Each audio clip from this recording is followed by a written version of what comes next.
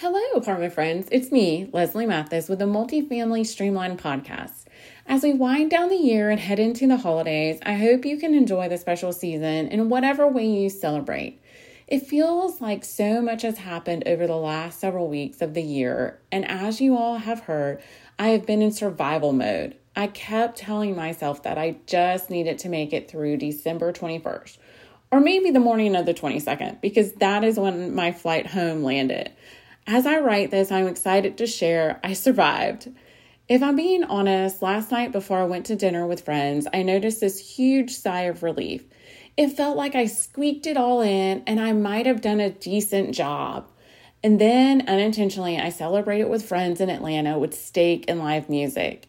It honestly was such a fun night and exactly what I needed. As the year came to an end, I noticed I needed to fill my cup more often, and the only thing that gets me there is live music. For me, as perhaps my biggest career year comes to an end, and I reflect, it's not the live music, but the stories the artist shares on the stage. The dream chasing, the hard work, resilience, discipline, and talent they possess just hits different this year and keeps me fueled. I freaking love it. I probably bought the tickets out of selfishness, but what I walked away with was a full heart after time with new friends from this year and the words of dream chasing from Travis Denning. It 100% was what I needed before heading home. It didn't hurt that the Atlanta traffic and airport stars aligned, and the next morning, even with all the heart-filled chaos, everything turned out perfect. I even landed right on time. When the stars align like that, it's easy to bask in the gratefulness and celebrate the wins. I knew when I booked my last week of the year of business travel, it was a gamble. Even more so when I decided to go to a music event on Thursday night instead of coming straight home. See, we had our annual family Christmas party Friday nights, and if I would have got stuck in Atlanta, that wouldn't have been good in any way. My thought as I scheduled that trip was if nothing else, I could drive home, or my Christmas party could probably just go on without me.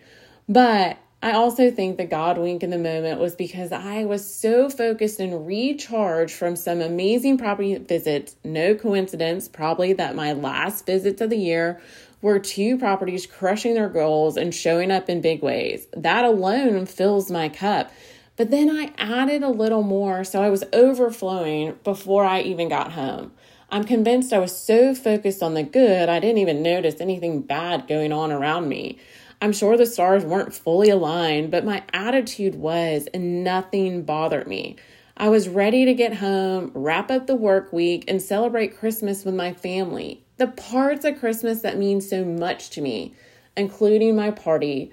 The fun thing about that party, too, is that it's always people that love me, so it's all about spending time with them, so I'm glad I didn't miss that. Again, this year for me has really looked different in so many ways. No surprise Christmas says too. But dang it, I am glad it has, because this just might be the best one I can remember in a really long time. Recently, Nathan Cox sent out a daily alignment, and it was just about stripping off the weight. It stung a little. If you don't get his daily alignment, you should, but also message me, and I'm glad to send this one over to you, and then you can decide for yourself. This one came out on December 20th. At the moment, I was stressing about gifts for clients, employees, which left very little time for me to plan for my family. Then the email arrived with that sting. I reflected on why I was stressing about those things, and for me, I knew it was a weight I just needed to strip. A reminder of the commercial side of Christmas that I hate. Gifts that I have to buy just because I'm supposed to.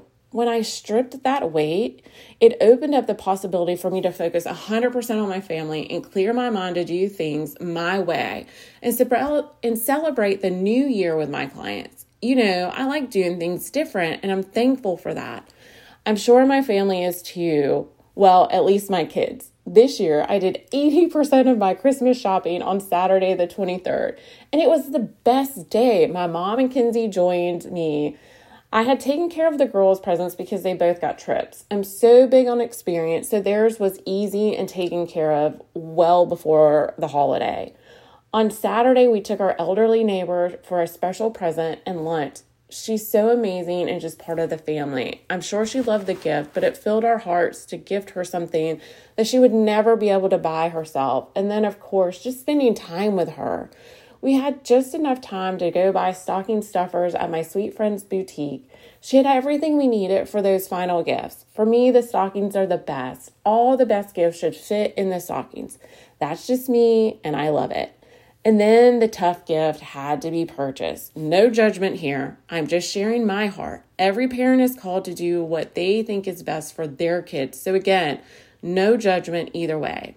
But my son, who is 13, wants a cell phone in the biggest way because honestly, he's probably the only 8th grader at school that doesn't have one. But our rule in our house is 9th grade is when you can have a phone.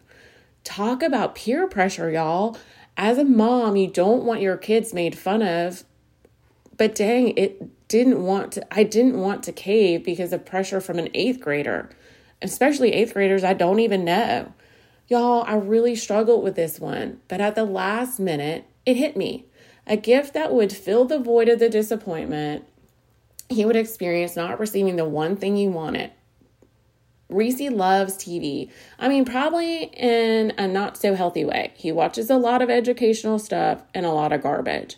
He was watching on a small TV downstairs because the big one was old and it's not a smart TV. So I got him a big TV and it's all his. We set it out. We surprised him first thing Christmas morning, and he was thrilled. That very thing reminded me of a lot. When we strip away the nonsense, we are free to think clearly and not give in to the things that distract us or cloud our judgment, and honestly allow us to show up as our best self. I'm a gift giver, not on Christmas, but as in general. I love the joy it brings me to see the excitement on the other person's face. You know, when you find the perfect thing, they want it, but now I know it's more so the experience. It always comes back to people and experience for me. Now I am reminded to look for the weight or distraction that just might be getting in the way.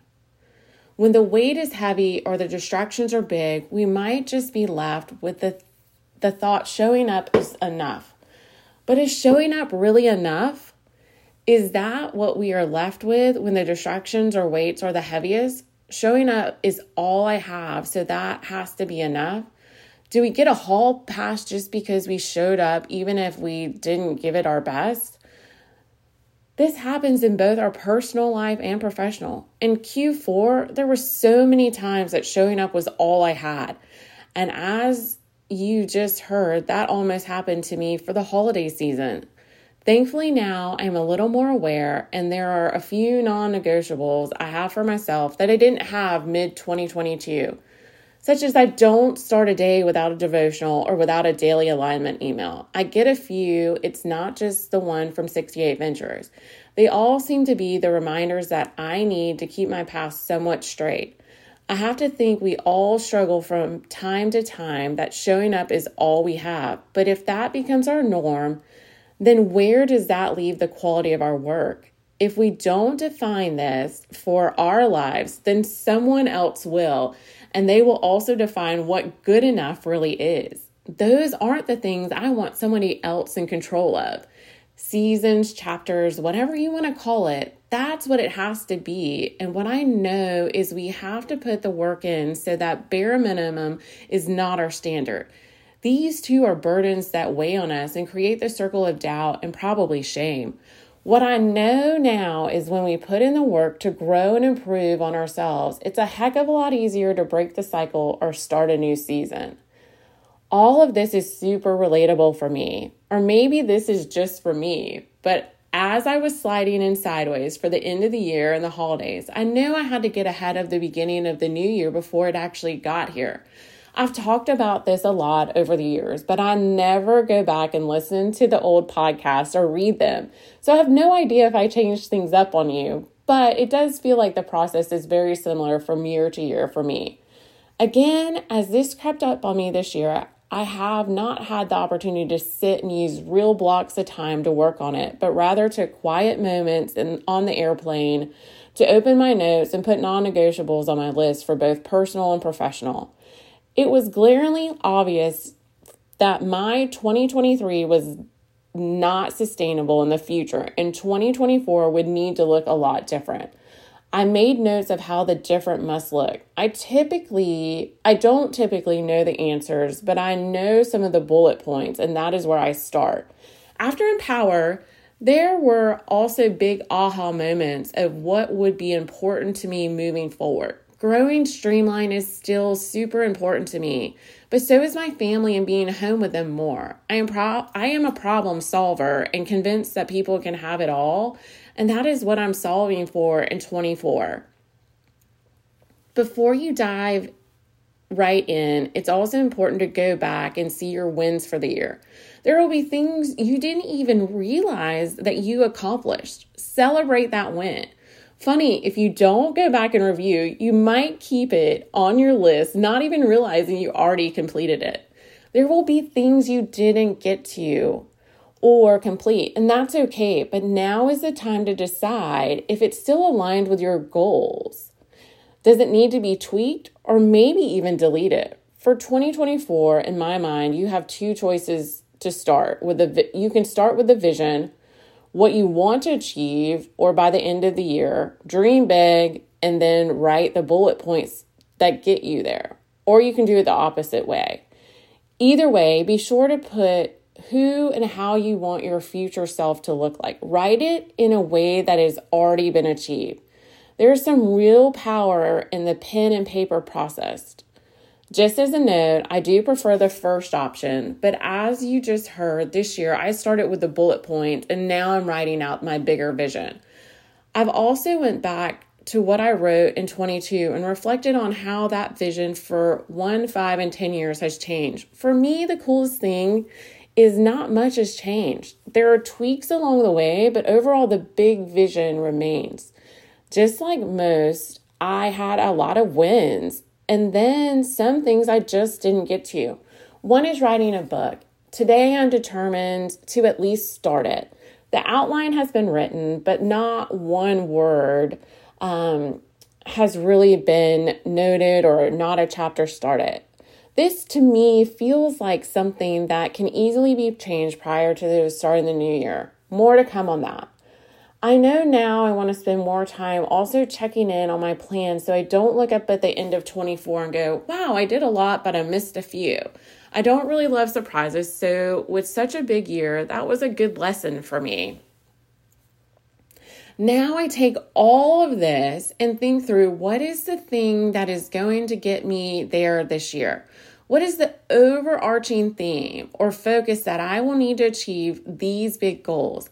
That is what typically becomes my word for the year. I've chosen a word for the year now for a really long time. This year, it is ironic that my word is something I have said I just don't have. I've said that for a long time. So now I need to find it. It's the thing I will need if I want to really move this dream forward, both personally and professionally. I've probably needed it for a long time, but I finally am going to become very intentional about it. I promise to share all the details of my 2024 word next week and the accountability plan. If you haven't started your goals for 2024, and I mean outside of your property or portfolio budgets, I encourage you to take a little time this week to start. We can do it together because I'm beyond excited to have a few extra days this week to finish planning out 2024 in a more organized way. Join me back here next week to hear more on how that went for me, both personally and professionally, and to hear from a special guest. Lots of you know her, and because she was such a big part of Empower, along with her desire to join our world on the ID side, I've convinced my youngest, Leslie Mathis, to make an appearance next week. We will even be doing it from Margot Midtown's podcast room. I hope you all have the happiest new year and see you back here next week.